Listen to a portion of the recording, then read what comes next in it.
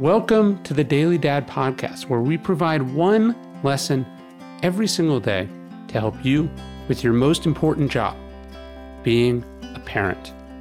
I'm Ryan Holiday, and I draw these lessons from ancient philosophy, modern psychology, practical wisdom, and insights from parents just like you all over the world.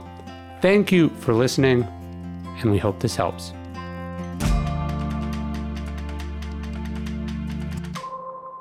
What does this say about school?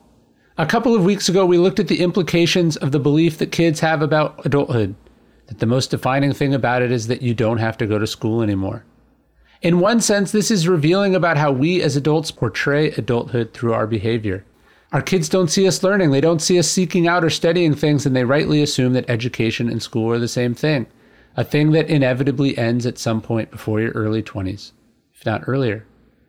But the other far more serious part of this perspective is what it says about school. While school isn't exactly supposed to be fun, it's sad that we make it such a grind, such an obligation, such a nightmare in some cases. That most kids think the best thing they can do when they get older is to get as far away from school as possible, as soon as possible. And we should see this as a scorching indictment. Indeed, one parent recently explained that the blessing of the pandemic was that their daughter got to do 8th grade, an unusually cruel year for many kids, from home, away from the misery of the classroom and the schoolyard and the cafeteria.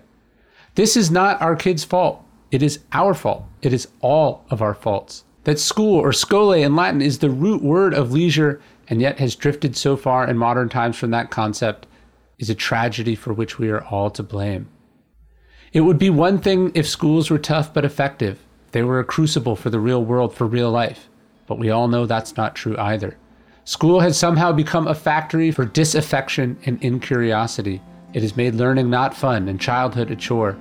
And this has sent our kids sprinting towards adulthood without the tools they need to reach their full potential.